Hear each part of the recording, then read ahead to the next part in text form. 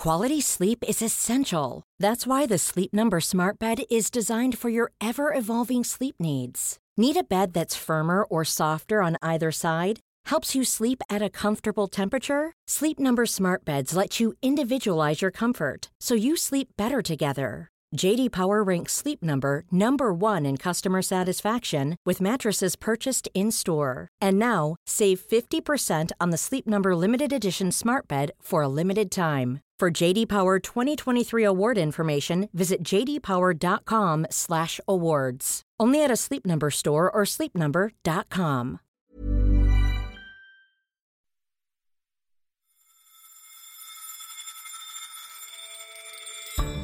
Climate change, alongside events in Russia and Ukraine, is forcing countries in the rich world to move quickly away from fossil fuels towards greener and less easily monopolised sources of energy.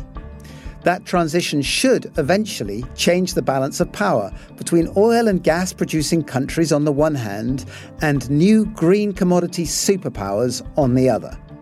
That sounds like an improvement. Hydrocarbons, after all, power repressive regimes as well as cars, planes and power stations. But would this new world really be a better one?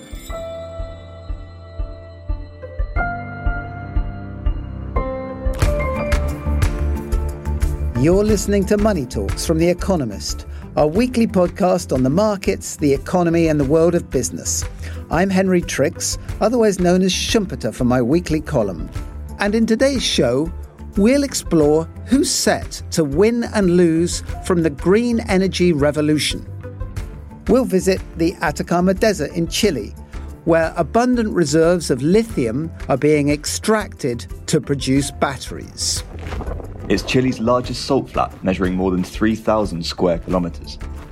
And we'll hear from one of the world's biggest mining companies, which is knee-deep in the energy transition. We need to decarbonise consistently, at scale, across all sectors, simultaneously at unprecedented speed. And we'll delve into the importance of copper. Copper has been the most useful metal on the planet for over 10,000 years. We'll also look at what could go wrong for those countries whose newly in-demand resources look set to deliver them both wealth and global clout.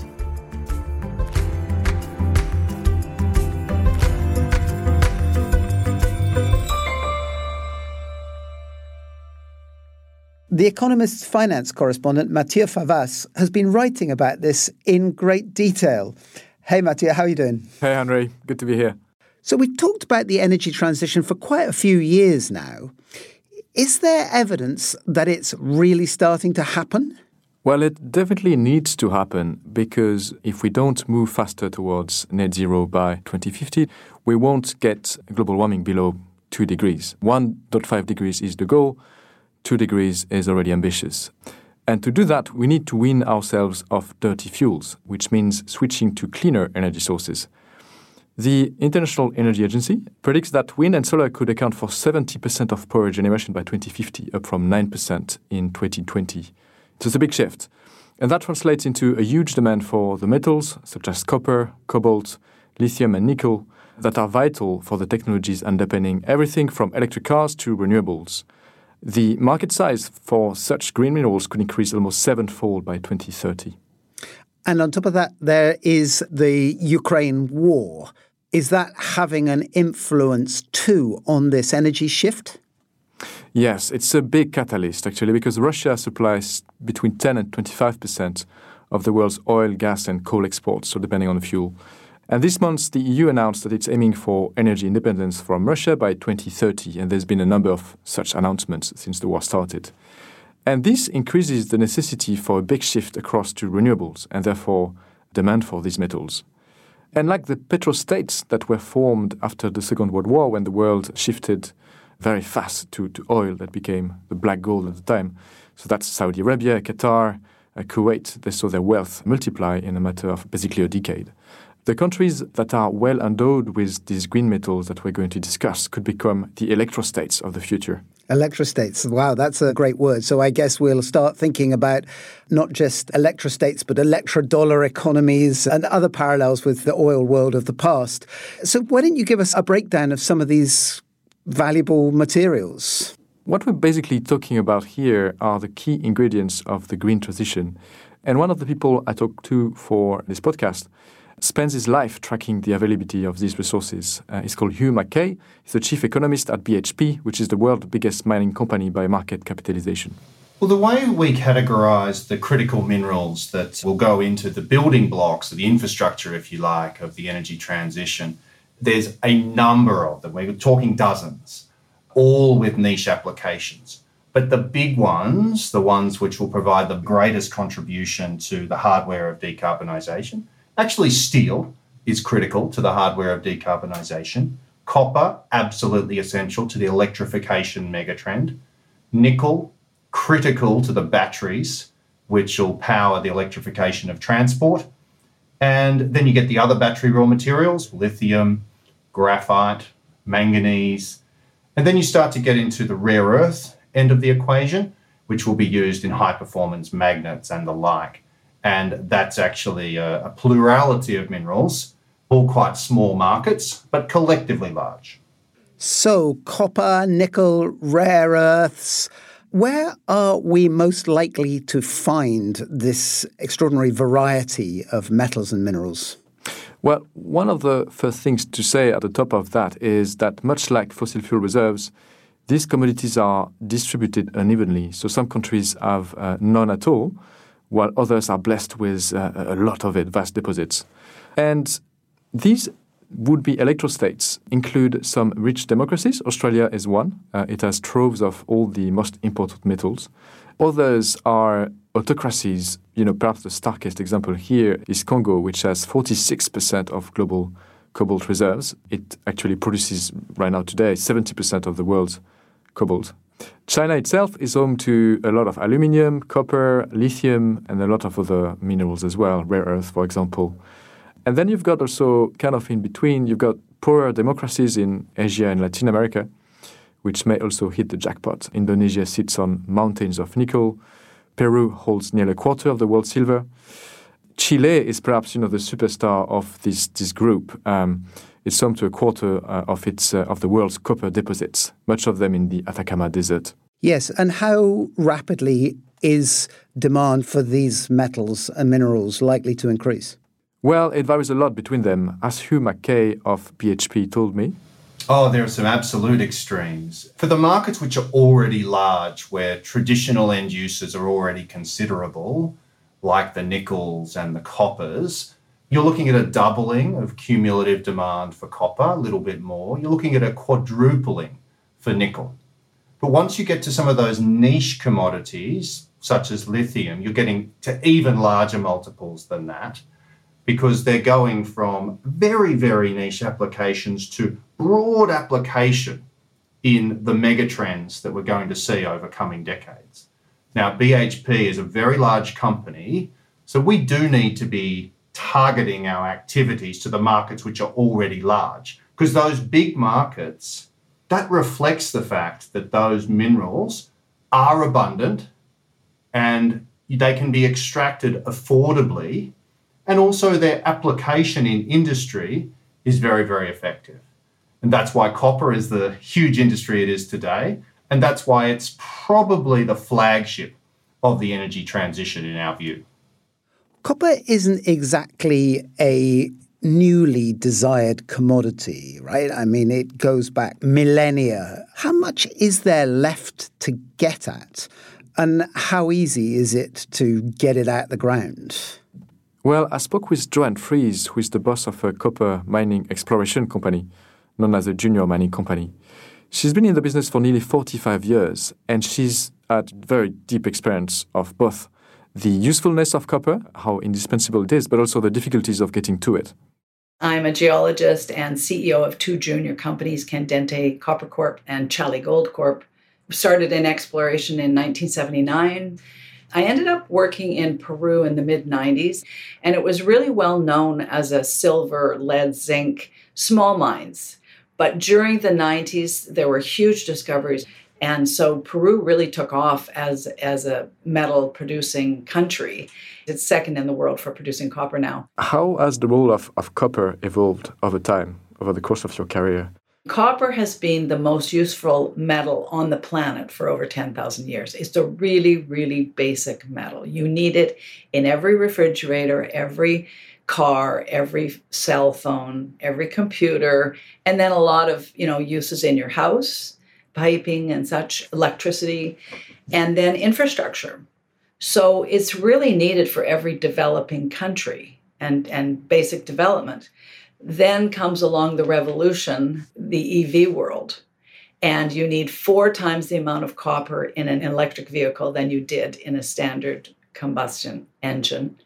And the other thing that's been really very important is what COVID has done to the world.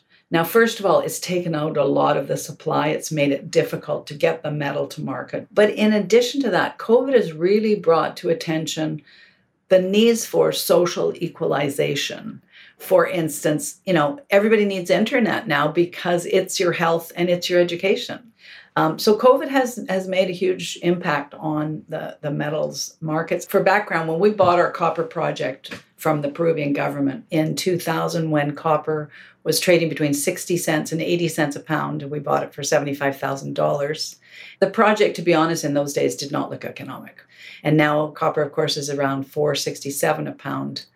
And so economics have changed drastically. What word would you use to describe the increase in demand that we're likely to see? Is that a gentle increase? Is that a boom? It's explosive. Absolutely. It is explosive. Absolutely phenomenal. They're talking about, so CRU has talked, and that's one of the leading providers of analysis, prices, and consulting in mining and metals markets. They predict a deficit of 4.7 million metric tons of copper by 2030. Trafigura, who's one of the largest commodity trading, says 10 million ton deficit. That's enormous. I mean, it's phenomenal. It's something I've never seen in my life, and but it's very exciting too. And to be honest, I have a motto, and that is, and I love gold. Gold is money, but copper is life. And obviously this surge in demand is already feeding into a much higher price. There's a very strong signal for supply to react, right, to try and match this demand. What are the key difficulties or impediments for that supply to match demand on time? There are so many things that happen in the copper world. First of all, making the discovery, finding the copper is not easy. And it takes a lot of drilling. We've spent $63 million and we've drilled over 200,000 meters of core, and we've drilled almost 300 drill holes. And that's just in our one deposit, Cañariaco Norte. That doesn't include our other two one is half explored and the other isn't explored at all yet.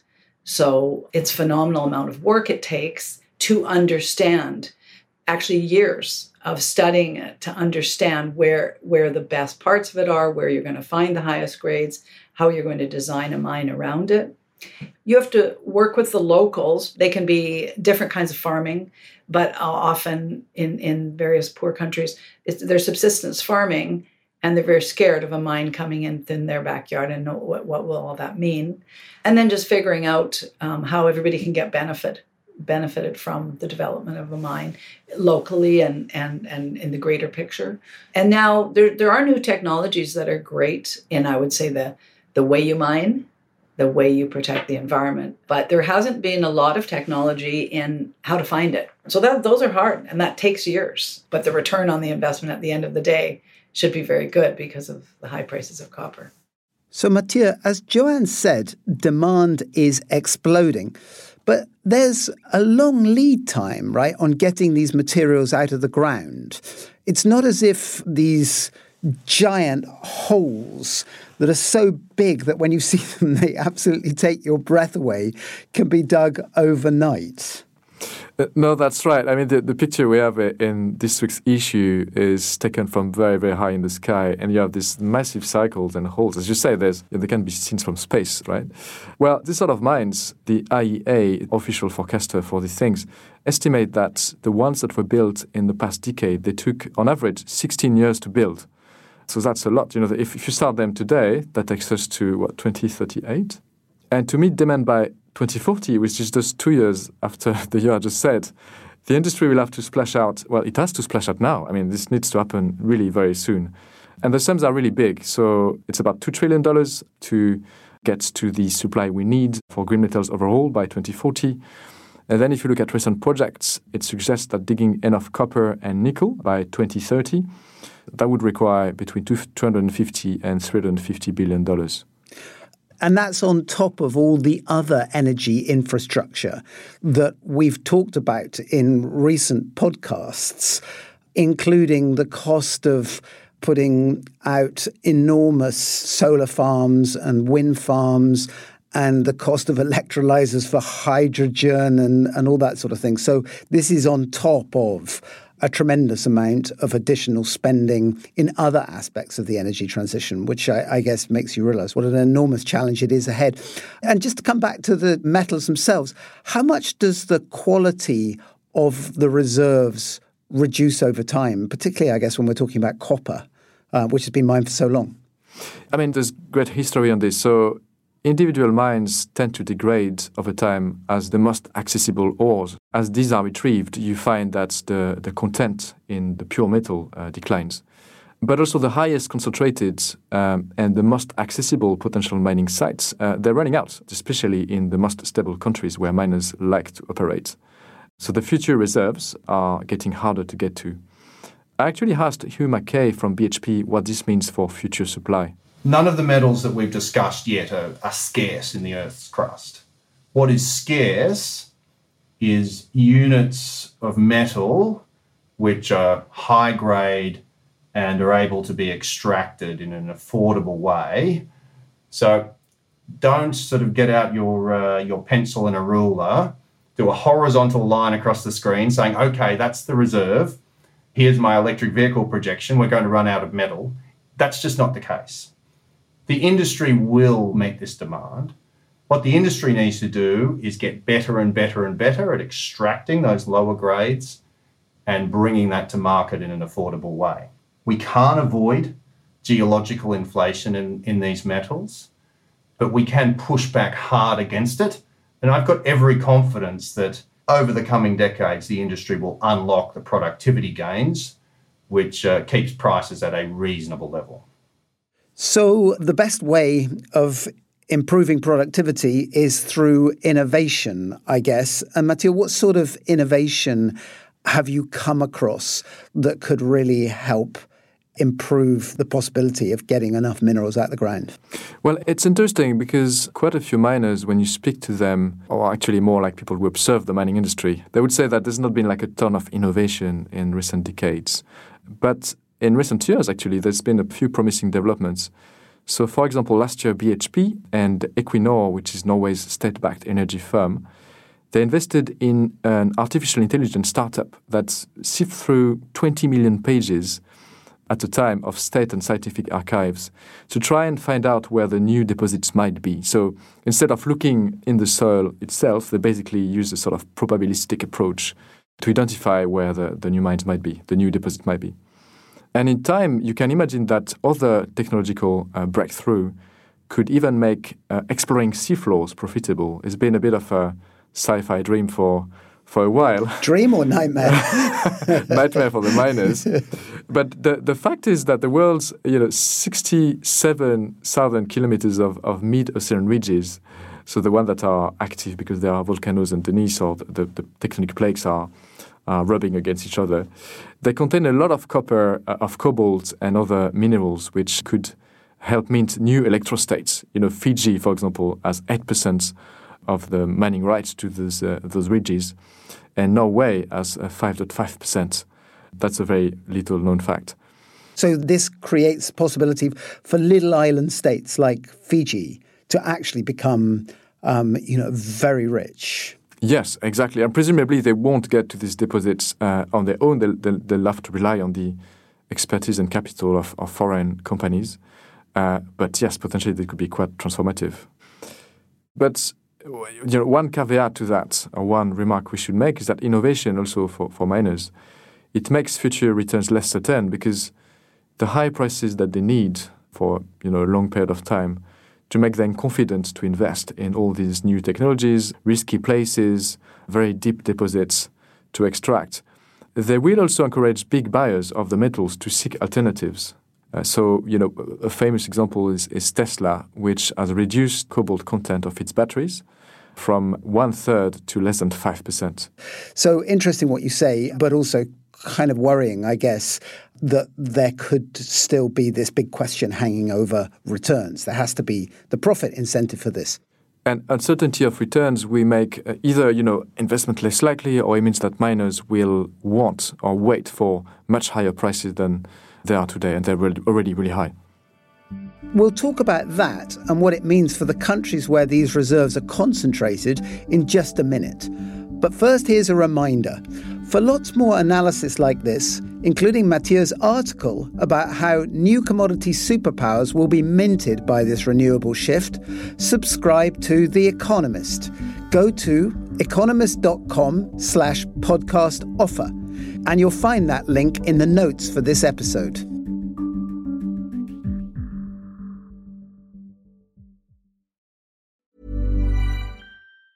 Quality sleep is essential. That's why the Sleep Number Smart Bed is designed for your ever-evolving sleep needs. Need a bed that's firmer or softer on either side? Helps you sleep at a comfortable temperature? Sleep Number Smart Beds let you individualize your comfort, so you sleep better together. J.D. Power ranks Sleep Number #1 in customer satisfaction with mattresses purchased in-store. And now, save 50% on the Sleep Number Limited Edition Smart Bed for a limited time. For J.D. Power 2023 award information, visit jdpower.com/awards. Only at a Sleep Number store or sleepnumber.com.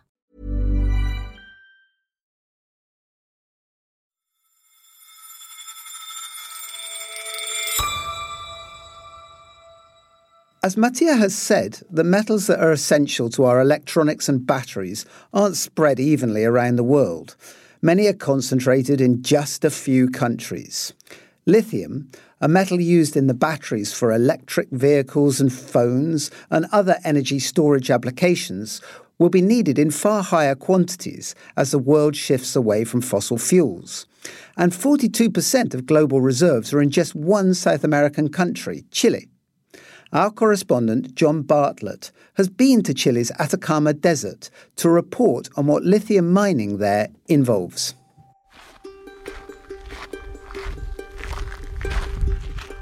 High in the Andes, in the shadow of the 6,000-metre Licancabur volcano, lies the Salar de Atacama.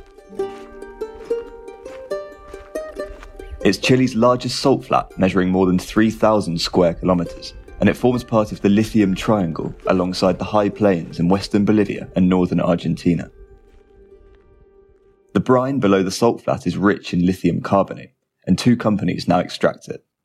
One of them, Chilean chemicals giant SQM, is already the world's largest lithium producer and is planning to triple its production to 180,000 tonnes of lithium carbonate equivalent, or LCE, per year by 2030.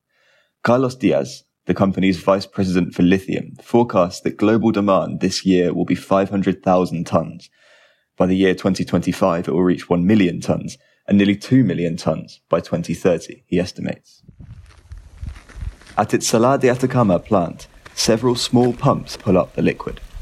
The concentrated brine is pumped intermittently between evaporation ponds, forming a patchwork quilt of shallow green and blue pools on the brilliant white of the salt flat. Around the Salar de Atacama, there are 18 indigenous Licanantay communities. I went to visit one of them. About 50 people live in Camar. Residents there told me that the town had to be ringed with tall fences when the extraction of fresh water by mining companies at the foot of the hill, verging on the salt flat, caused donkeys to come up into the village and eat their crops. Every day, SQM brings trucks of water to the community, as the fresh water near the town has high quantities of minerals and heavy metals. 15 equipos. Y tenemos una pequeña... Manuel Tejerina, who is 57, has lived in the village his whole life and now monitors the performance of the newly delivered solar power plant, which was part of an agreement with SQM. The plant was inaugurated on the 13th of August last year, but before that, the people in Camar had a generator running that used 300 litres of diesel a day and cost them between 3 and 4 million pesos per month.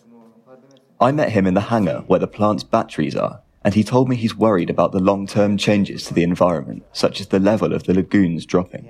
Había crianza de burros en ese sector, los burros se vinieron, entonces se secaron una población de algarrobos que tenían. But, he says, at least the community has received something from the rush to extract lithium in the area, rather than the profits going to the central government in the capital, Santiago. He worries, though, that when the lithium runs out, the mining companies will simply go away. We need to think where this leaves us too, he says. Conversando porque ellos también tienen que estar conscientes de que a nosotros nos va a afectar, porque ellos mañana se van a ir. Se termina el litio y se van a ir. Mi nombre es Emma Sosa Tejerina. Soy de acá. Mi mamita vive acá al lado. Emma Sosa was born and raised in Camar. Her catering business is faltering, as she isn't able to get the right permits to serve food to the public, given that the town doesn't have regular drinking water. But she is happy to have a more stable supply of electricity as a result of the solar plant than was possible from the diesel generator. Bueno, la luz siempre lo tuvimos, pero el problema es que era malo, ¿me entiendes? Ahora de la luz, desde que se hizo la planta solar, cambió el sistema de la planta solar. Emma told me that mining has been both good and bad for the community. She says they suffer the environmental consequences, but the money coming to the area has solved the most serious problems they have. Alejandro Bucher, who is SQM's community liaison officer at the plant, told me that because the lithium industry has developed very recently, it is under more scrutiny than other types of mining. He says sustainability of operations is a priority, and he believes that, in a decade's time, the Salar de Atacama Basin could become an example for the world to follow.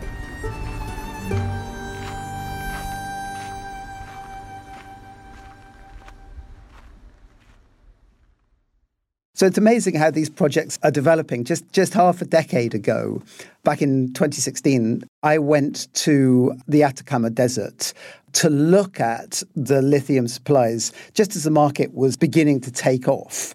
It was still really a small market at that stage. The global lithium market was about $1 billion. But it was fascinating, not only just to see the beautiful arrays of pools that are described, but also the strange kind of dynamics of the market. So the SQM plant that I visited in the desert was actually powered by electricity that used batteries that involved 1 million lithium-ion cells. And I asked where they came from. And they said, well, the lithium actually came from the SQM facility in the Atacama Desert. But then it was shipped all the way to China, turned into lithium-ion batteries, shipped back to Chile, and used to power the SQM plant. So quite a bizarre round trip, and one that kind of showed some of the inefficiencies in this market and made you think, wouldn't it be better if Chile itself was actually making the batteries as well as producing the minerals that went into them? So, Mathieu, as countries like Chile seek to increase extraction of their reserves of lithium, or as the Congo pulls more cobalt out of the ground, are they going to see a boom in their economies? Well, to a point, exactly as you imply, Henry, the minerals mania tends to make some economies rich overnight. However, one thing we've learned from the hydrocarbon bonanza is that the resource blessing can also be a curse, which could in turn discourage further investment from the miners. How does that happen? Well, there's a number of symptoms that characterize the resource curse. For example, the oil rents that oil-rich countries have collected have meant that a lot of rival factions have fought each other to control the riches. This has fueled inequality, it has fueled conflict quite often. On the economic front, you've seen vast inflows of dollars in the country, which has propped up the local currencies, which then in turn makes it harder to export other things than energy resources. That's the famous Dutch disease, right? Exactly, yes, exactly. Which means your country becomes, over time, more and more specialized in just selling hydrocarbons. So you become very dependent on the price of it staying high. And then, as this happens and the riches are unequally distributed, typically populations grow resentful, which make domestic politics even more fractious. The worry now is that history repeats itself with some of the electrostates. They are typically quite poorly equipped to manage the windfall that could result from a resource boom. I guess they have the benefit of being able to look at the successful way that some countries have handled these windfalls in the world of oil, for example. I'm thinking of like Norway's sovereign wealth fund. But I guess there are many more examples of countries that have mishandled the bonanza that they've received. Yeah, exactly. And also this transition, or this surge in demand is going to happen so much faster probably than the transition to oil and gas. And another thing, which is also different from the oil boom, is that much of the spending on these metals that we're speaking about, it's expected to take place by 2050, after which demand might reduce and exporters could face leaner times. This is because, in contrast to oil and gas, which are fuels, here the metals are used to build the infrastructure. They're used to build the wind farms, the batteries. And in a way, it's a bit of a one-off. Then there is maintenance, but you need less metal to do that. Hence the concerns in the Atacama Desert about the mining companies pulling out eventually when demand is exhausted. Yes. Let's just talk about the investment. Is there enough investment to allow mining to increase at the scale required to meet these climate goals? No, at present, I don't think there is. I asked Hugh Mackay of BHP, and this is what he said. I think in the fullness of time we will see that capital deployed, but right now the answer is no. We think that we need to deploy at least $250 billion on CapEx in the copper industry this decade to get to where we'd like to be in 2030. That sort of capital is not being deployed today. So there will be a period, we feel, when these markets are going to be running tight when the investment has not been put into place. And so the exploration needs to pick up now to get on that steep part of the S-curve for these huge drivers that we're seeing through the electrification megatrend.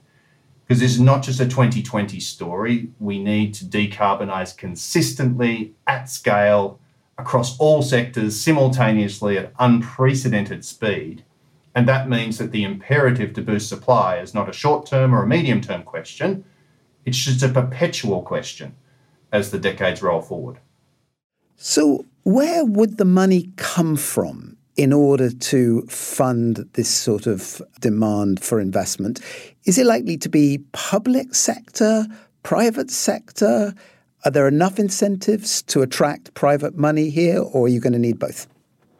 So if you look at what's happened historically, it's typically come from the shareholders of the publicly listed firms, so the BHPs, Rio Tinto is another one, Anglo American.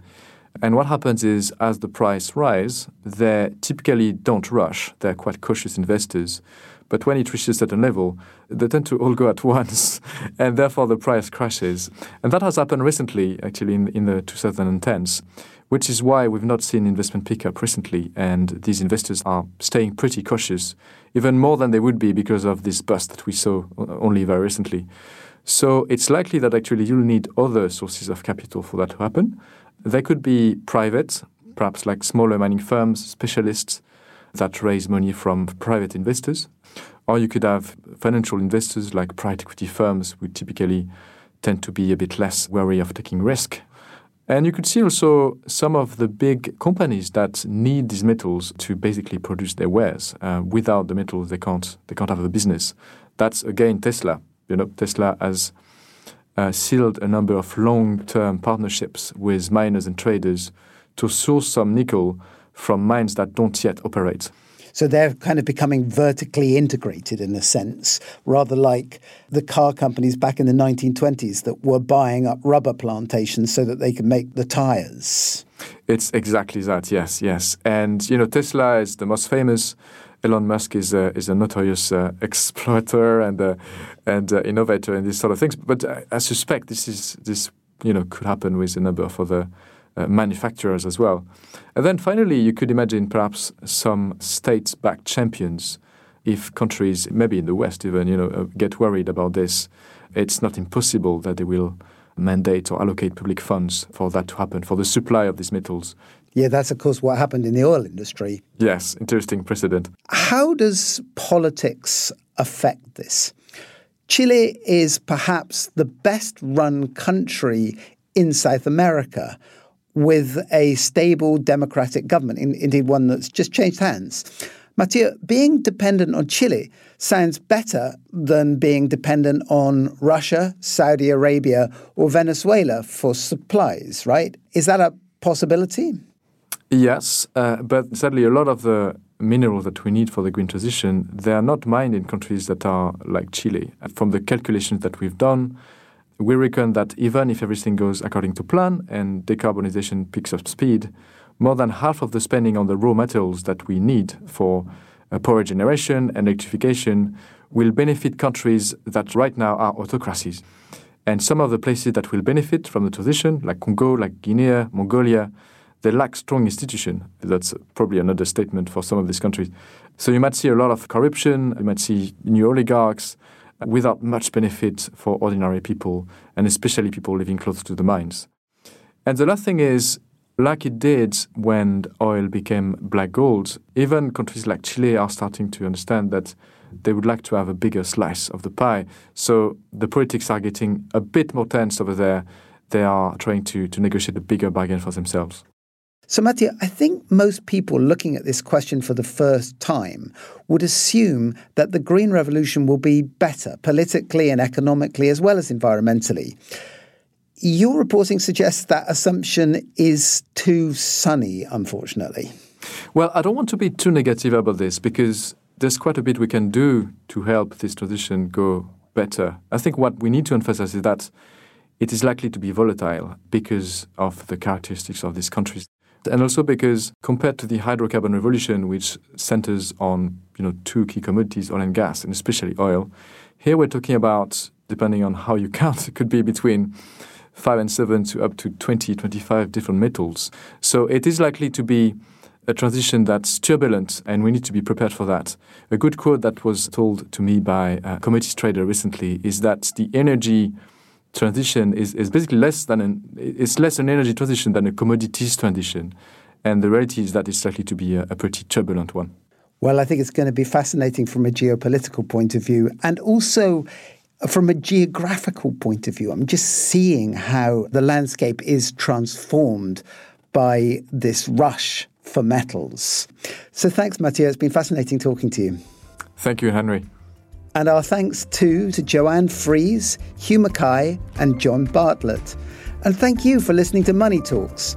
Don't forget to rate and review us on Apple Podcasts or wherever you listen, or write to us at podcasts@economist.com. The producers were Jack Gill, Amika Shortina-Nolan and Rory Galloway. Nico Raufast is our sound engineer. I'm Henry Tricks, and in London, this is The Economist.